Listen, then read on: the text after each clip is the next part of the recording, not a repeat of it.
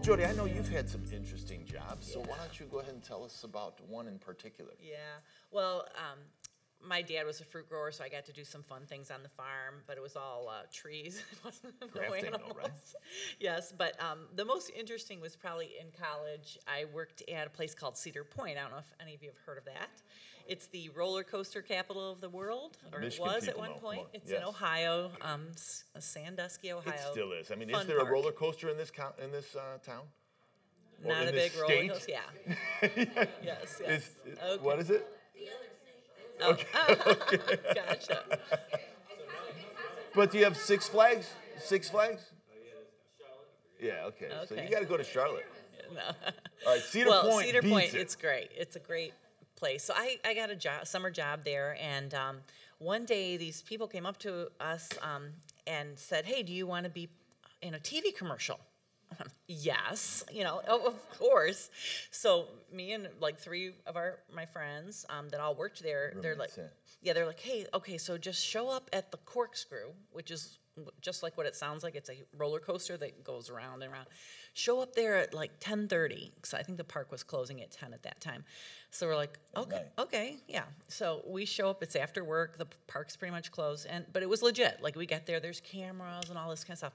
Well, long story short, they put us in the car second from the front, and the front one was all blocked off. We're like, oh my gosh, they put us in the front car. We were not really thinking that, but you're like, it turns out they had the real actor sat in the front car, and every time we would do this corkscrew for literally 2 hours, we were riding this thing. It got so bad. Can you imagine that? Every time you would do it, it's like a 2-minute ride or something, and it would end. And they would stop, and then they would pull like the movie star people out of the front seat and like redo their makeup, and so basically we were just dead weight to hold the thing on the track. See, like they can't run it with just two people in it, right? So 2 hours. Long story short, I got paid $30. But you can fall asleep riding one of those we would ride the roller coaster, and I remember just being almost like we were starting to fall asleep on the thing, which was I don't even know how that happened, but that's how tired we were. So anyhow. I don't know how you could fall asleep on the corkscrew, but that's for sure. Well, Yep. all of us, we heard a few, but all of us, around the table could share the various jobs that we've had, the responsibilities, the roles, and, oftentimes maybe you're in a job or even now where they don't make the responsibilities or the expectations as clear as they could be, whether they're stated or unstated. We all have responsibilities and roles. What we want to do in this session is we just want to answer this one question. What are the biblical roles and responsibilities for husband and wife? What do those roles look like? How do we best apply them? And we're going to look at a lot of scripture for this session. We'll be anchored in Ephesians chapter 5. And the choice is how to serve sacrificially. So that's our third choice that we want to go over. Jody and I think this is a really important one because we believe the best way to serve sacrificially, we could say a lot of things. Man, I could serve in this way and do this for my spouse in this time, in this season. But really to know your role, to embrace your role, to fulfill your role in the changing seasons, it's one of the most important things. So I'm going to start with two foundational truths, and they're really this, if we could put them on the screen. Husbands are called to lead through love. That's what we're called to do. So that's our number one role, that we're to lead our homes. You hear the spiritual leader, we're in the Bible Belt. It's like, hey, the husband better be the spiritual leader. Lead, though, how do you lead? Well, it's got to be through love, and wives are called to honor through respect. So maybe it's not a new thing for you to hear this, but we want to show you how it's grounded, how you apply it, how you actually do it, because I think this is where we see the most issues with couples. So where do we get this? Well, Ephesians chapter 5, verse 33, has both of those things. It says, let each of you love his wife as himself. So that's the husband. We're called to lead through love. And let the wife see that she respects her husband. That's the end of Ephesians chapter 5. It's the summary verse that really gives us the two stated roles and responsibilities for husband and wives in marriage. Why is this the case? I want to give you a biblical reason. I want to give you a psychological reason. Psychologists will tell you, and we could prove studies, show them to you, that men have a need for significance. I want my life to count. I want my life to matter. You're sitting here as a wife, you say, my husband never verbalized that. We don't verbalize anything. But that's really what's going on. I don't want to be worthless. I want to be useful. I want to see things happen. And women have a need for security. And so that's what psychologists tell us. And so in a marriage, the husband's need for significance is met as the wife honors him with respect, and the wife's need for security is met when the husband leads with love. So that's really what's happening. Now you might say, well, you know what, I don't know, and I have a pretty high-powered wife. She told you a little bit about her job, and she's kind of, type A person, like she gets things done. She was going over her notes today in the over at the Hilton that we stayed at, because the real nice hotel I just heard was full. Oh, no. I'm just joking. Really, he said that. But we loved it over there. So we had a good time last night and everything else. And there's this African-American family. They've got like 80 huge people family there. reunion. Family reunion. And they're all there. And we've been getting to know them a little bit, talking to them. And we're trying to join their family. Yeah, we're like, hey, this is fun. You guys do this every year, But what's funny, the one guy comes by her and he sees her, working on some stuff, and she's doing some stuff. And what did he say? He goes, you're working on a Saturday, getting it done. He's like cheering me on. So we're working on Saturday, getting it done, working on our marriage, But all that to say, you might say, well, I don't know. My wife is pretty strong-willed, and she's a leader. I don't know if I would say her need is security. Well, hold on for a moment. I mean, maybe that strong will and that desire to get going and that desire to make it, maybe that's really fueled that I'm going to get this thing done myself, that she's going to take care of her own security. We've certainly seen that. So we want to give you the biblical reason. That's the psychological reason. It's right in the scriptures. Ephesians chapter 5, if you want to turn there, that's great. Put it up on your phone. We're going to spend the most of our time there. But I want to start with the husbands. So spotlight on the husbands, then spotlight on the wives.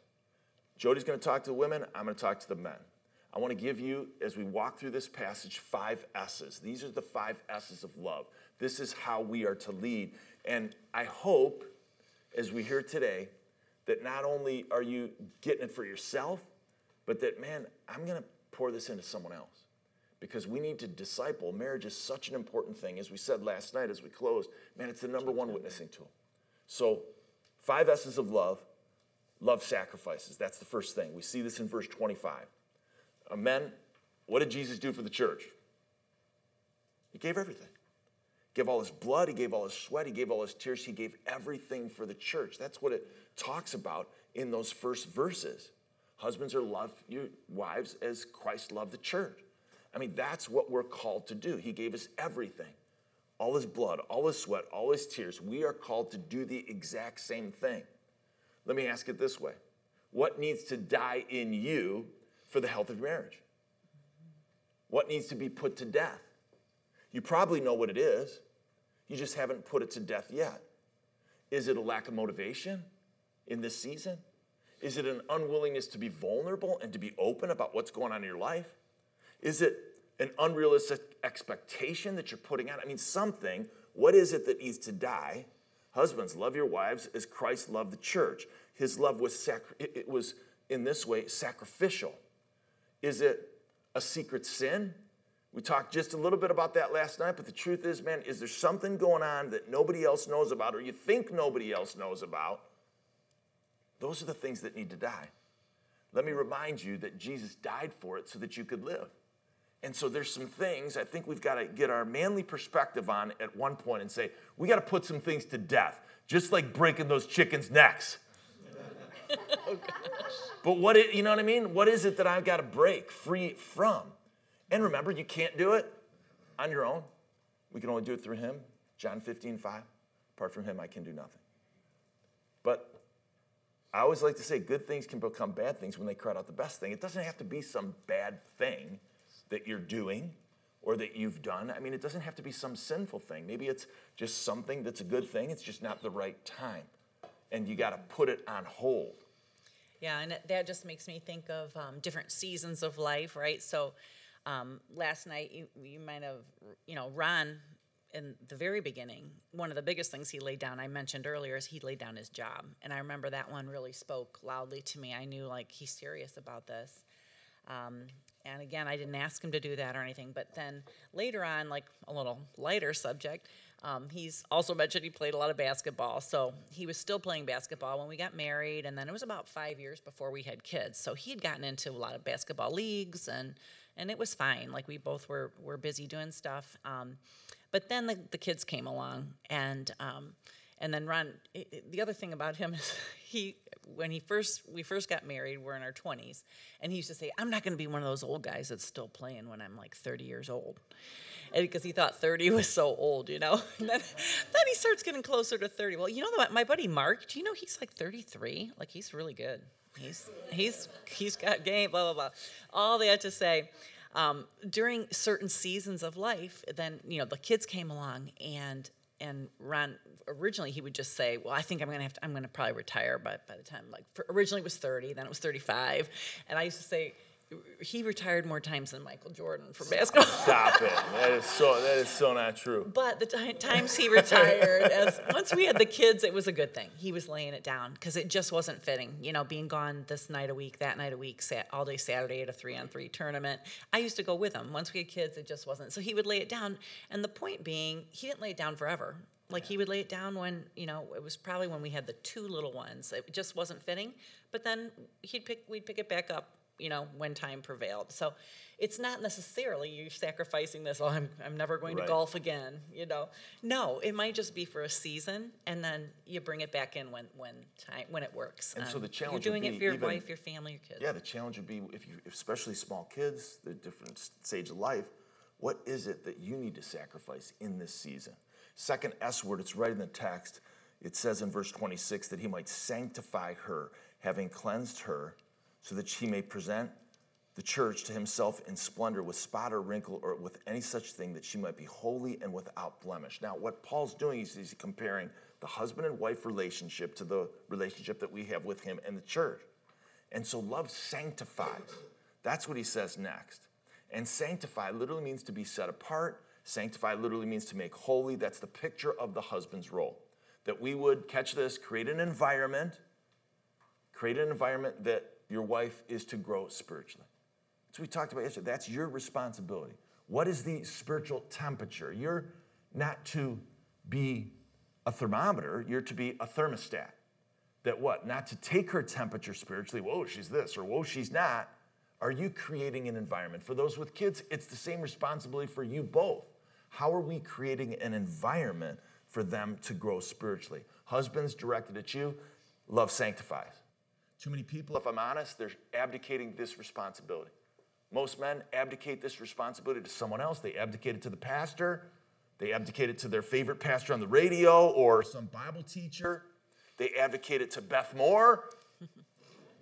I mean, isn't it true? It's like, oh yeah, this and that's a really important thing that we don't give that up. But this is the thing. I asked the question last night. You'll say to yourself, well, what if she's more spiritual than me?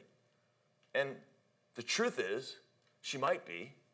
Statistics tell us that pre-COVID statistics, 13 million more women go to church every given Sunday than men. 13 million. Church is 61% female and 39% male. 25% of those married are there without their husbands. So yes, church seems to be more female-oriented than male. So simply start by going to church. Go to church regularly. I mean, that's an important thing. Let me define regularly. Twice as much as you go now. I'm not joking, because average now, we're not talking to each of you here, but the truth is the average person comes to church now, it's less than 1.8 times a month. That's what COVID statistics. So they're saying it's going down. That's in-person attendance. And so, the truth is, church is looking differently. We're using different metrics now even for, how do you really gauge what church looks like? I mean, it used to be budgets, butts in the chairs, right? And baptisms. That's how you measure the church, And now it's not those 3 B's. It's like, it's all about engagement. So that's a different message for a different time, but engagement, how they're giving back, how they're connected. It's not all measured in, attendance. But as we talk about you leading is that, just use the church service to start the spiritual conversation. You say, well, she's more spiritual than me. Well, use the conversation after the church service when you listen to the sermon. Your pastor just preached a great sermon. Go out to lunch. On the way home, it's so easy. Let me teach you how to do this. All you have to do is look at her at lunch and say, honey, what did you think about the sermon? She's going off, man. I mean, there's no question at all. She's not going to have a problem. She's going to be able to say this and all that. And it's really easy. And you just say, yep, I thought the same thing. How hard is that, right? You throw in a few, No. But again, I'm kidding. But the truth is, if you can get her to start talking about what she's thinking, it's just a way to engage together. And, lead spiritually by attending church, by initiating spiritual conversation. Lead spiritually by developing relationships with mature Christian men. Like, I've always said it like this. I've said it to our church since I began. The best relationships I've ever had are the ones that I pursued. I didn't wait on. Like, I went after them. And if you have to go after relationships, you see somebody that you think, man, that guy, he's got it together. That guy, he has this. That you would pursue those relationships. That's the best thing to start. So love sacrifices. There's no question about that. Love sanctifies. The third S word, it's not in the text, but we can see it in verses 28 through 30. Love serves.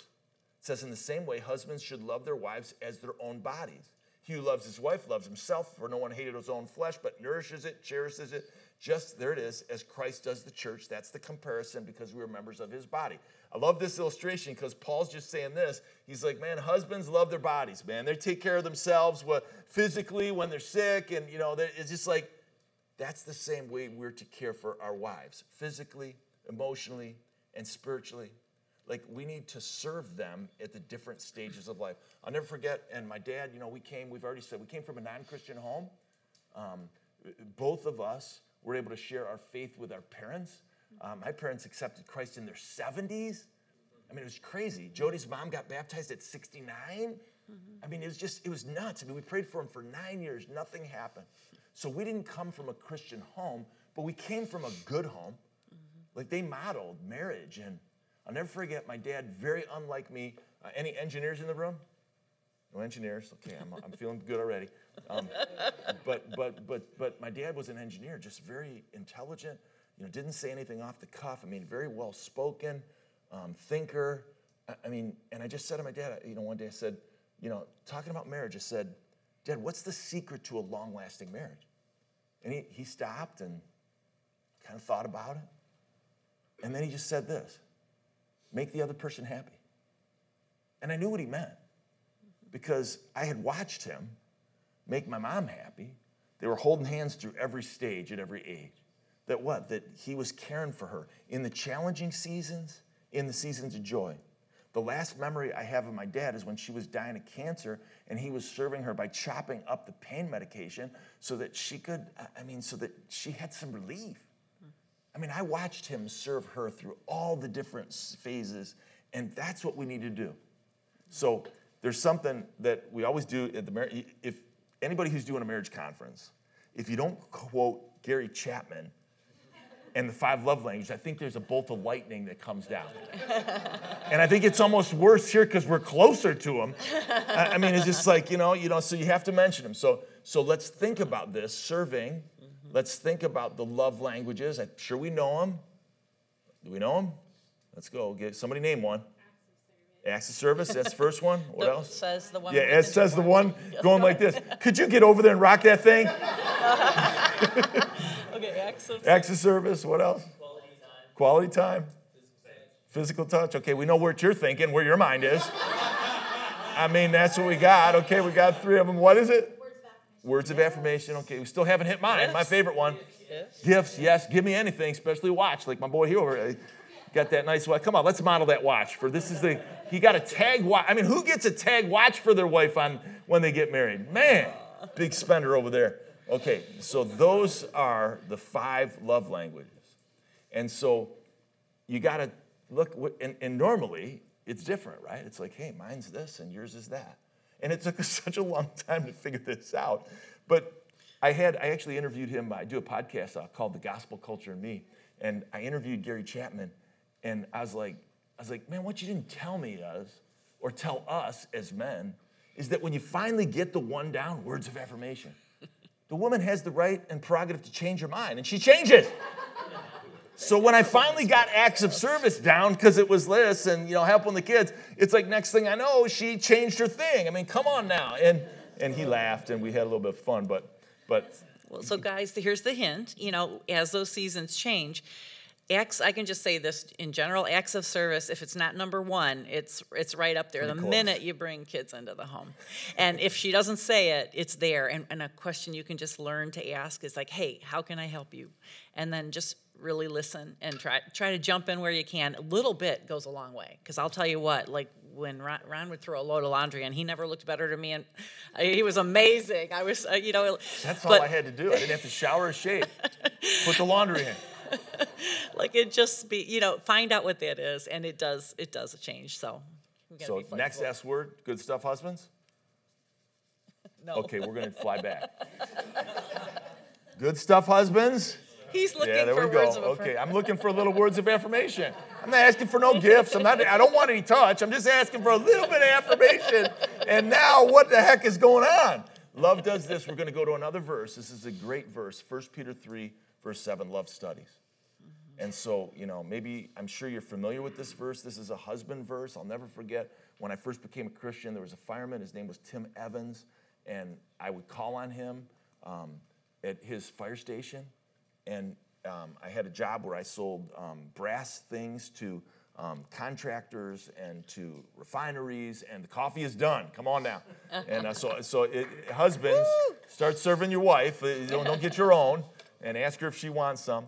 But love studies. And so this guy, his name was Tim, and what's interesting is he would always ask me that question. He'd say, are you 1 Peter 3, verse 7 husband this week? And I mean, that's a great question to ask yourself and for us to ask each other. So what's the verse say? Likewise, husbands, live with your wives in an understanding way, showing honor to the woman as the weaker vessel, since they're heirs with you of the grace of life, so that your prayers may not be hindered. That's just a great verse. Live with her in an understanding way. That's the part that's love studies. Now, by weaker here, it doesn't mean inferior. Your wife is like a fine piece of china. I mean, she's precious and she's valuable. And she's like this. Let's put this picture up for a moment. She's like this Waterford crystal little vase or glass. I mean, that's your wife. Look at that. I mean, beautiful. It's ornate. It's valuable. You know how to tell the difference between the fake and you hear the ring, right? That's the wife. I'm glad so many guys knew that. That's very good. And you know how to tell the fake difference between a Rolex and what we're wearing? It's the hand. Yeah. It's continuous. It's continuous. How do you know that? Somebody sold me one. No, I'm kidding. But that's how you know that's a picture of your wife. Husbands, this is what you're like right here. You're like this cup. Dirty, paper, crap, used. It's just sitting there. Hey, we're just like, hey, whatever. It's all good. And all joking aside, we're a little bit more rugged. I'm just saying treat her as the precious gift that she is. And be a student of your wife. Know what's important to her. Know what turns her on, what turns her off. Favorite movie, childhood memory, what perfume she likes. I can still remember the perfume Jody likes. Heaven Sent. That was in high school. That was. I think they make that anymore. I better get up to date on that. But whether she prefers plastic or paper at the grocery store. I mean, all kidding aside, what are the things, we need to study our wives. And there's a warning. Hey, if we choose not to do that, at the end of verse 7, it says that our prayers are hindered. So this is what we do, is we put a ceiling on our prayer life when we refuse to implement what this verse is saying. So love studies in the different seasons. For us, we're in a unique stage of life right now. It's just different. We were just being asked it. I was just being asked, hey, do you go in the office every day? And I'm home in the mornings, and then I'll go in the afternoon and just have a home office that I can work out of. And Jody's like, man, you're just here a lot. Could you go into the office? And I just have to be quiet. I'm like, quiet. But what I'm saying is, with kids and our youngest in college, it's just a different season. And so it's almost like we had to get to know each other again. It's not all these conversations about who's picking up who and where they're going. And we used to forget to pick up sometimes. And so if you're sitting here thinking to yourself, like when one of your children's who's there, when one of your kids gets a driver's license, it's like, oh my goodness, I'm relieved. And so you don't have to pick up anymore. But then what happens is you get used to it. And so for us, the older two would pick up the youngest all the time. And then the older two went to college. And we forgot. And the youngest would be like, yeah, you're going to get me again. And I'm just like, I remember her saying, Mom, don't worry, I've worked out my own rides home from church because she didn't want to have to wait around for me and stuff. She goes, I've got it covered. So there is relief coming. But again, it's just studying your wife, knowing what's important to her.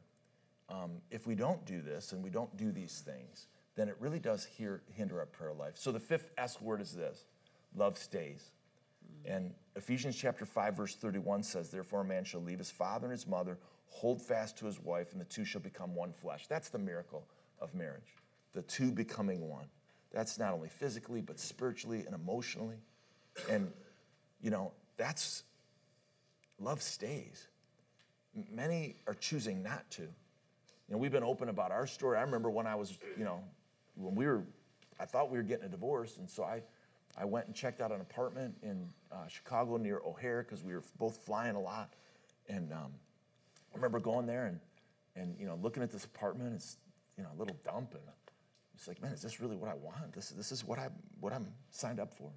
I mean, I threw her away like garbage. She's the best thing in my life, and this is what I got. She's gone, and the realtor, it's a woman. She's showing me the place, and I literally, there's tears in my eyes. I just started crying. I'm standing in this apartment, and planes are going overhead. I'm like, this is what I'm signed up for. And then she looks at me and she's like, if you really don't like it, I have another place. And no, it's not this. But I think we often forget. For me, if I had thrown in the towel, I'd have missed the joy of knowing Jesus. I wouldn't, God used that circumstance to bring us together, but he used it to bring us to him.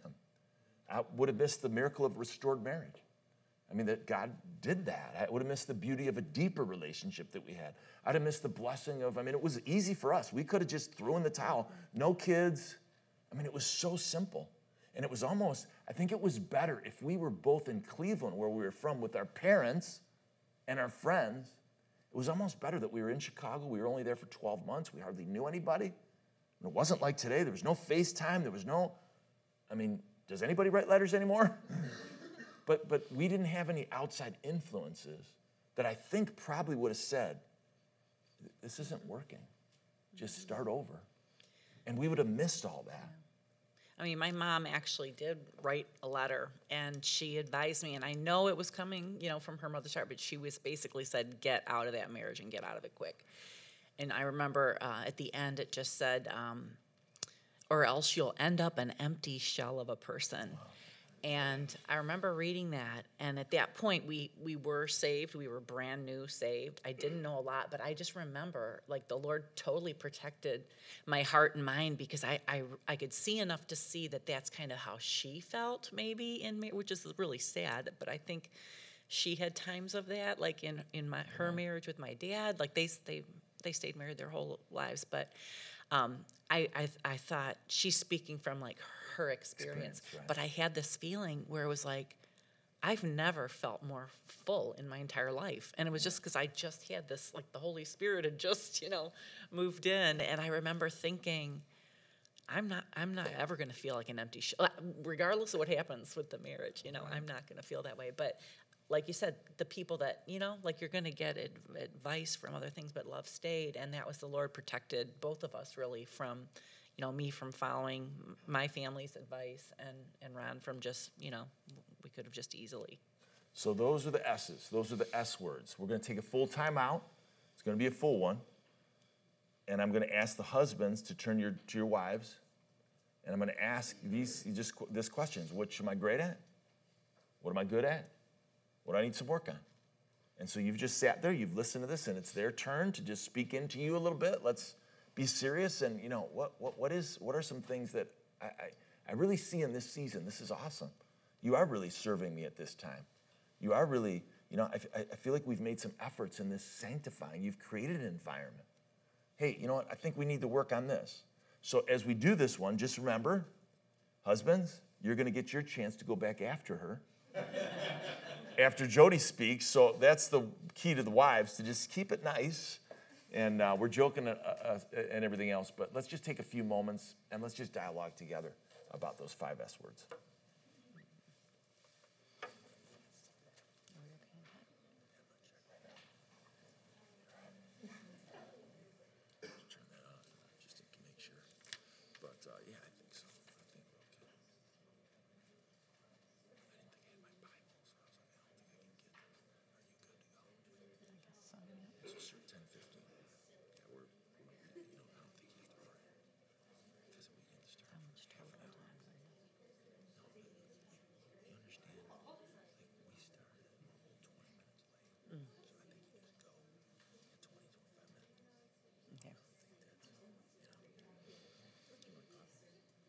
I'm okay.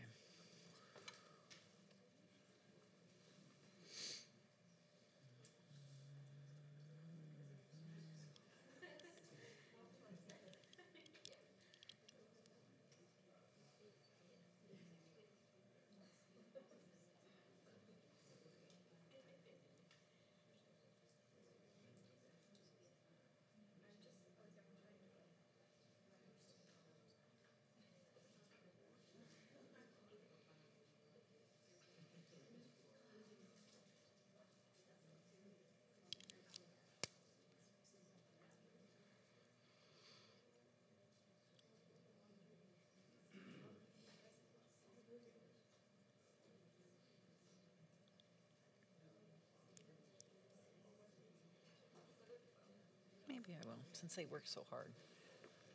Oh. Hey, Ron, they're probably not going to have a song, right? Yeah, I'll skip that.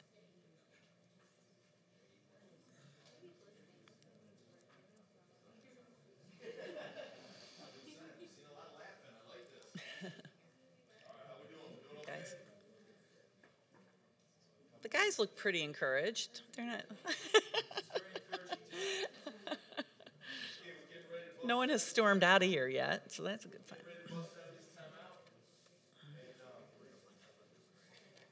This is what's called, men, I'm illustrating something here.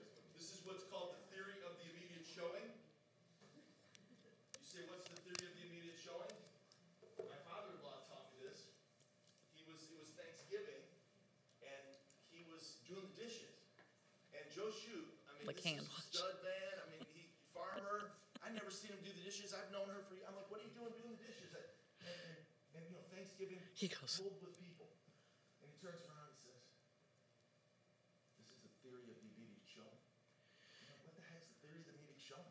We're not married. And he goes, well, you do something when there's a lot of people around, so that they think you do it all the time. So, Joe, here's your coffee. So, He does bring me coffee. But, so go ahead and learn that. I'm going to turn on again. Yeah, that's my dad. It came about because my brother-in-law There you is go. just he's always doing stuff. Like he's unloading the dishwasher. He's this, like, he doesn't say a lot, but he's like constantly doing stuff. And my dad was just fascinated because he saw Tom doing all this stuff like, around "I'm the not doing house. that." He's No, like, "I'm not and then doing he that." concluded in his own deranged mind, like, oh, he's doing that because we're here, like, because it looks good. To impress me. I don't know. But then somewhere along the line he decided, oh, I'm gonna like kick in and do, So I'm not advocating the theory of the immediate showing, but it works. So this Thanksgiving, yeah, exactly. Yeah, I'll take it. So that's what I say. All right, in all seriousness, we just want to give conversation starters. So hopefully you got a little time, but again, why don't we jump right in? And I know we're talking about serving each other, and we're talking about leading with love, and now we're talking about just what does it look to honor through respect. Right. So we're talking about the women's role here. Normally, I'll play a little song just because I like music, but you've heard of Aretha Franklin. And, awesome!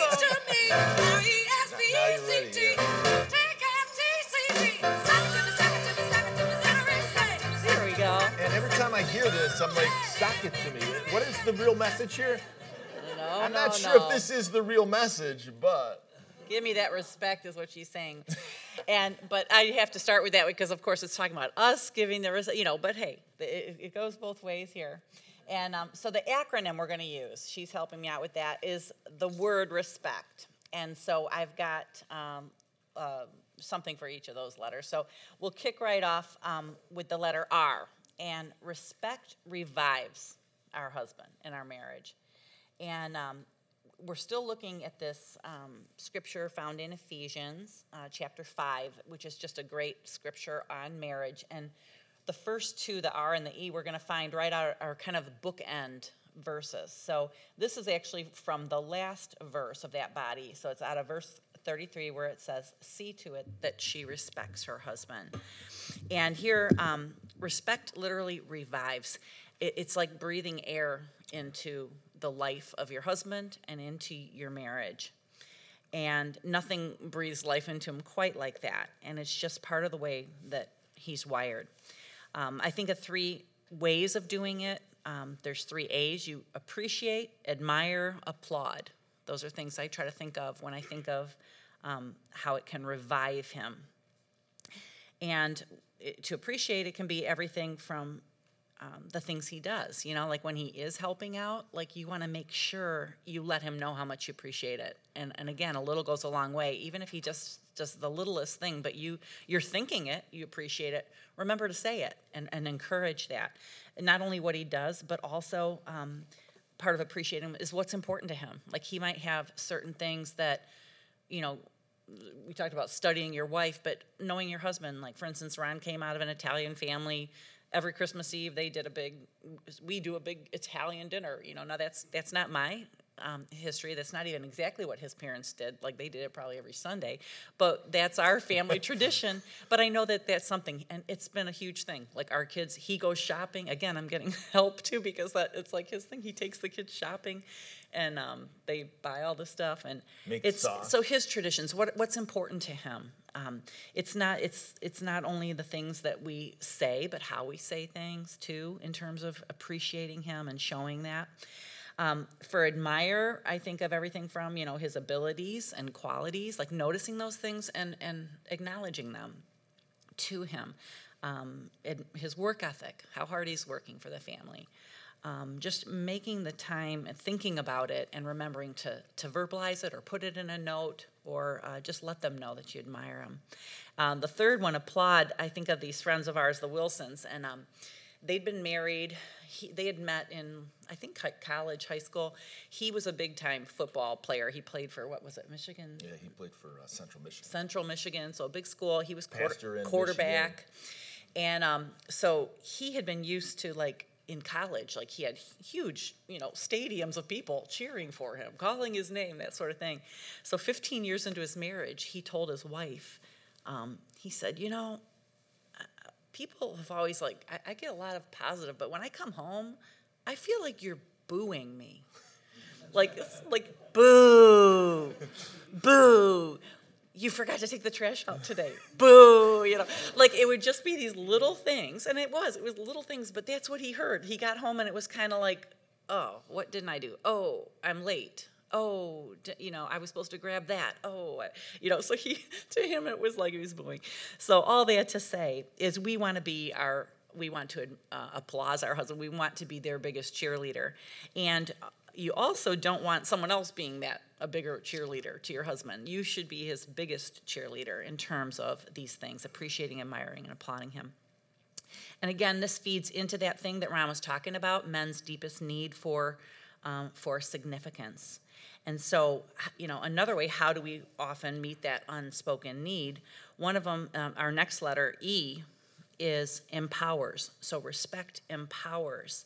And that's where we go to the beginning of that body of Scripture. I said the 2 bookends. And the very first verse is Ephesians 5:22 and 24. You'll notice in there, that's where you'll get the word submit. And a lot of us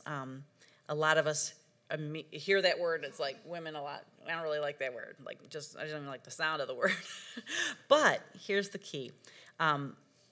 it's often misunderstood, and sadly, it's gotten a bad rap because it's been abused in some cases in the church, and so there's some people have a good reason for not liking that word. It's like, no, I've seen it, and it was not good. It's not a good thing. Well, let's just think about what the Lord is saying here, and it's, I know you guys are in the South, and maybe it's not as big a deal, but it is a big deal to a lot of women that I know. In where we live, and the word submits just to willingly put yourself under. And I also love that right in that scripture it says, as to the Lord, which is really important because, again, this whole body of scripture is kind of comparing the marriage relationship to Christ and the church. So in this case, Ron was mentioning the male's role is that sacrificial is the Christ, and the women are the church.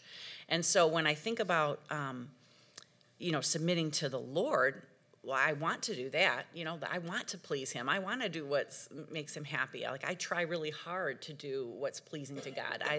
I like to praise God. I like to, be in his house and all that stuff. And so when you think about it, you're thinking about, okay, start to think about my husband be as excited about those things with him as I am with the Lord. So as unto the Lord.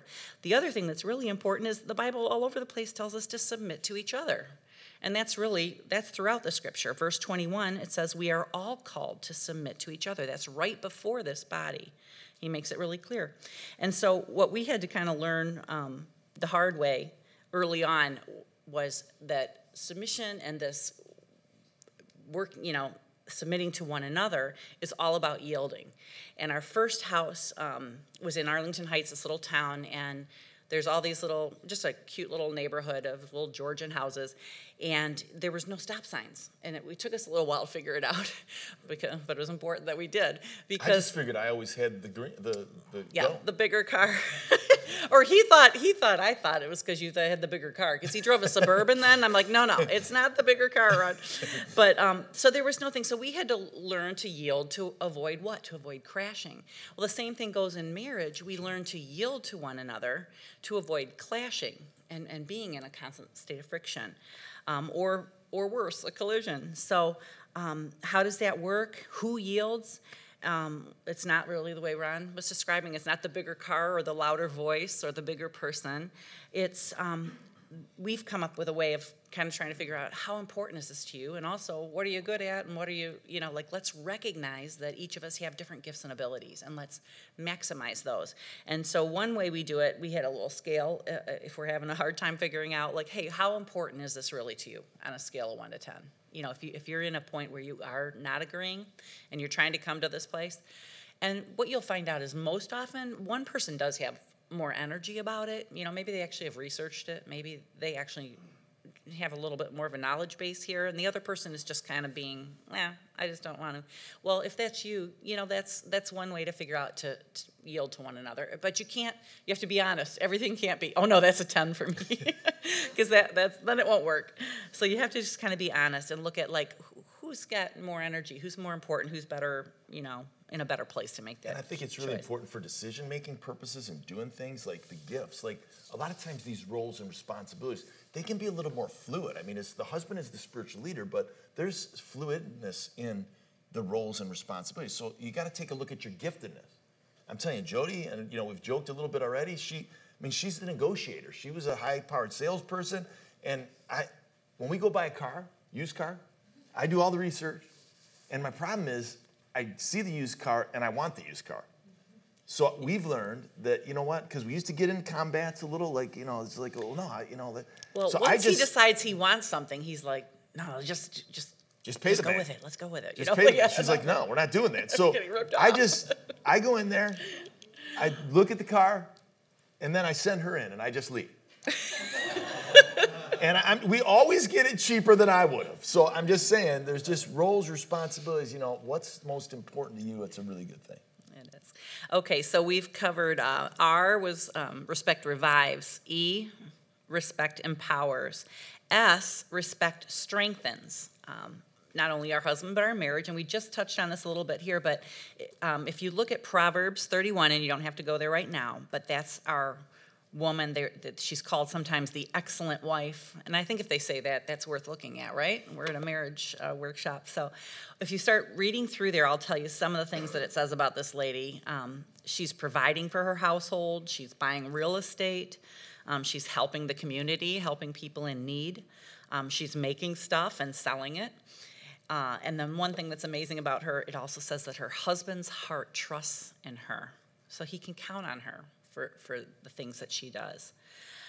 So wives are not, according to this, at all called to be barefoot and pregnant only, even though those are fine things as well. I have no problem doing, but not to be barefoot and pregnant.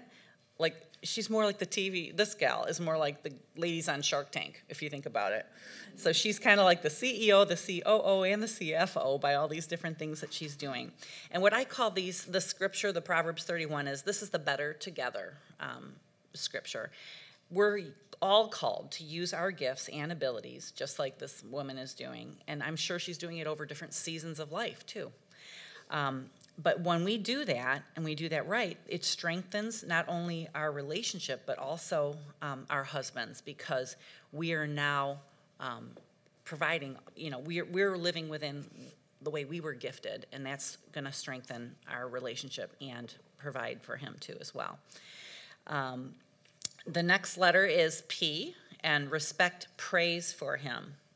And this, if you look at 1 Thessalonians 5:16 through 18, it says, "Rejoice always, pray without ceasing, giving thanks in all circumstances, for this is the will of God in Christ Jesus for you." And there's one thing that I've learned in marriage, the single most productive and effective use of my time has been the time I've spent in prayer. The things that I have really laid before the Lord, I'll pray scripture. There's a book called by Stormy O'Martian you probably have heard of, The Power of a Praying Wife. She's got The Power of a Praying Mother. If you're not sure what to pray, she'll give you a ton of ideas. I think she has like 31 or something, like enough for every day. Now you can't, that's a whole chapter for each one of those things. But if you're not sure, she'll give you good ideas. But you can be praying for him in his work, as a father, as a son, in his relationships with his family, and of course for your marriage and for his own needs, because no one knows them better than you.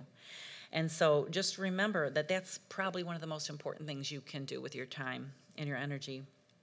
I've had to also learn through experience that God accomplishes more through my prayer than my words. I'm saying a lot of words today, but prayer is really where I feel like God has accomplished stuff that I never could have imagined, in ways I would not have imagined. Through people I would not have imagined. Right. Okay, so our next letter is E. We're in respect. So E encourages, and Proverbs 25:11 says, "A word fitly spoken is like apples of gold in settings of silver." And I love that. Kind of a funny story. I think moms are really good with this, like with little boys, right? But then we get married, and we don't necessarily do the same with our husbands. The example I think of, Ron's mom was definitely good at this. Like, she was a big-time encourager, and I just remember her saying, I knew early on that Ron was going to be a leader because, like, he set up this little office, and, I don't know what he was, like, playing office or something, I don't know what. But she was like, no, I could just tell he'd have everything all organized and just right, and she says, I knew he was going to do something. And then she said this to me, and she was so, like, very serious. She goes, and do you know he potty trained himself? Now, I know somebody in here is doing potty training, and you're just like, hey, that is an important thing. But she was really proud of that. And I remember sitting there, like, we didn't have kids yet, and I'm thinking, wow. And it's really insightful. Like, I could see where you could have maybe used a little more training, but it's all good. It's all good. It's all good. But she was so proud of him. He potty trained. I was like, okay, great. So moms are good at that, but then we get married and it kind of stops. So I guess all that to say is that our husbands still need that encouragement, and we talked about earlier that cheering, that encouraging them on, and what does that do? It gives them courage, right? So the next letter we have here is the letter C, and it's compliments, respect compliments. And this time we're not talking about that kind of compliment where it's like, hey, you look great or whatever, although that that's helpful too. That does work. But this one, I'm going to Genesis 2:18, where it says, it talks about the woman being created to be the helpmate. And one thing I think is pretty significant about the whole creation story there, in regards to the woman, is that, the man was made from the ground, from the dirt. A lot of the other things were all made from something else that God had created. In this case, women came out of man. She's the only thing that God created out of the man, out of a person, which is significant, I think. And it was also because God stated that he needed help. He needed a helpmate, a person. And that's significant as well. And so one of the things I think about as far as being helpful, it's not going to be the same for everybody. So women, we tend to, especially with social media, we tend to compare ourselves to other women, right? And that's where all this giftedness comes out, and you start seeing some of these women are just constantly taking pictures of these amazing meals that they're making, and then you're like, yikes, that's kind of intimidating to think, But we all have different things, and what is important to your husband. This again is where being a student of them. So when you go about being a helper to your husband, recognize that you and your husband are going to be different than any other couple on your street or in your neighborhood. And the important thing is to find out what is helpful to him. And I just think of, even with little kids, I can remember my kids wanting to help me, right? So they'd be in the kitchen, and one would be like pulling every piece of Tupperware out of the, drawer, and I'm like, hold on. So one important thing is, when you're being helpful, you need to make sure you're being helpful to the person that you're helping and finding out what's helpful to them. Ron is a little more like, he likes the surfaces cleaned in our home. I was opposite. Like, I have to have things out in front. Like, my notes are like this. Like, I'm a visual remember. Like, I remember where it was on the page and what color it was and stuff like that. So I would tend to have a lot of things out. Him, that he can't hardly work in that environment. Like, it goes back to that little kid that was like getting everything all organized. And so I've learned, though, I keep the surfaces clean. And then I used to be really worried about the floors. I had a dad who was a farmer. My mom was constantly, always washing the floors, always keeping the floors clean. He could care less about the floors. He wants the surface. I'm like, okay, if something's going to give, I'm going to have like the stuff like stashed. I got special drawers for my things. But it gave me a little freedom with the floors here and there, right? I can let up on that. So being helpful is make sure that you're helpful to the person that you're married to. Know that person, what's helpful, what speaks to him. So next, I also love that verse, Ron. Did you want to read the Matthew Henry? Well, there's a quote that's really good, and we may So even have good. it on the screen. It says this, and because a lot of times I think we get this kind of, messed up. It's like, what is the role and what is the responsibility? And I just love this by Matthew Henry. He says, the woman was made of a rib out of the side of Adam, not made out of his head to rule over him, nor out of his feet to be trampled upon by him, but out of his side to be equal with him, under his arm to be protected, and into his heart to be beloved. And that's just a great picture, isn't it? Of what really, what this looks like, and what we're talking about is to lead through love and to respect and honor is really, it's a great picture. So I think the last one is for T, it's about transformation, and that kind of summarizes almost everything we've said on both sides, because I think love will transform, and I think respect does transform. It just doesn't. Yeah, and Ron yesterday mentioned a few times about our marriage being a crucible, and it's kind of an old term if you had chemistry class, right? But it's where you put the two things in there, and it's sitting under the heat, and then it turns into something else, right? You put two components together. And when we fulfill our roles and embrace them, that is how God transforms us. And so most of us, if you're honest, and if you think of what you say to yourself a lot of the times, most of us want our spouse to change in some kind of way or another. That's part of that whole package of knowing them so well. Like, we know each other's weaknesses. We know each other's areas, of improvement. And we can really get fixated on that and think that, gosh, I wish if he would just stop doing that. Boy, if he would only do this one thing, that would be so good. Or, why can't he be more like my dad and do blah, blah, blah, whatever it is. Like, a lot of times we have something about the other, and it goes both ways, that we want to change. And this is how it happens when we fill these roles. As women, we have more influence than we want to admit. We can't change our husbands, but God can. And when we do these other things, that's how he does it. And the same goes for us getting that security need met. When our husbands are loving sacrificially, that's how it works. And so our part is to honor through respect as women, likewise men to lead through love. This is how God transforms us in the marriage. So we're ready for a timeout? We've got one. This is the last one for now. And so this is where the wives get to turn to husbands and ask, hey, let's make it fair now. Let's spend a few minutes and answer those same questions with those same words and just to be encouraging and affirming to one another.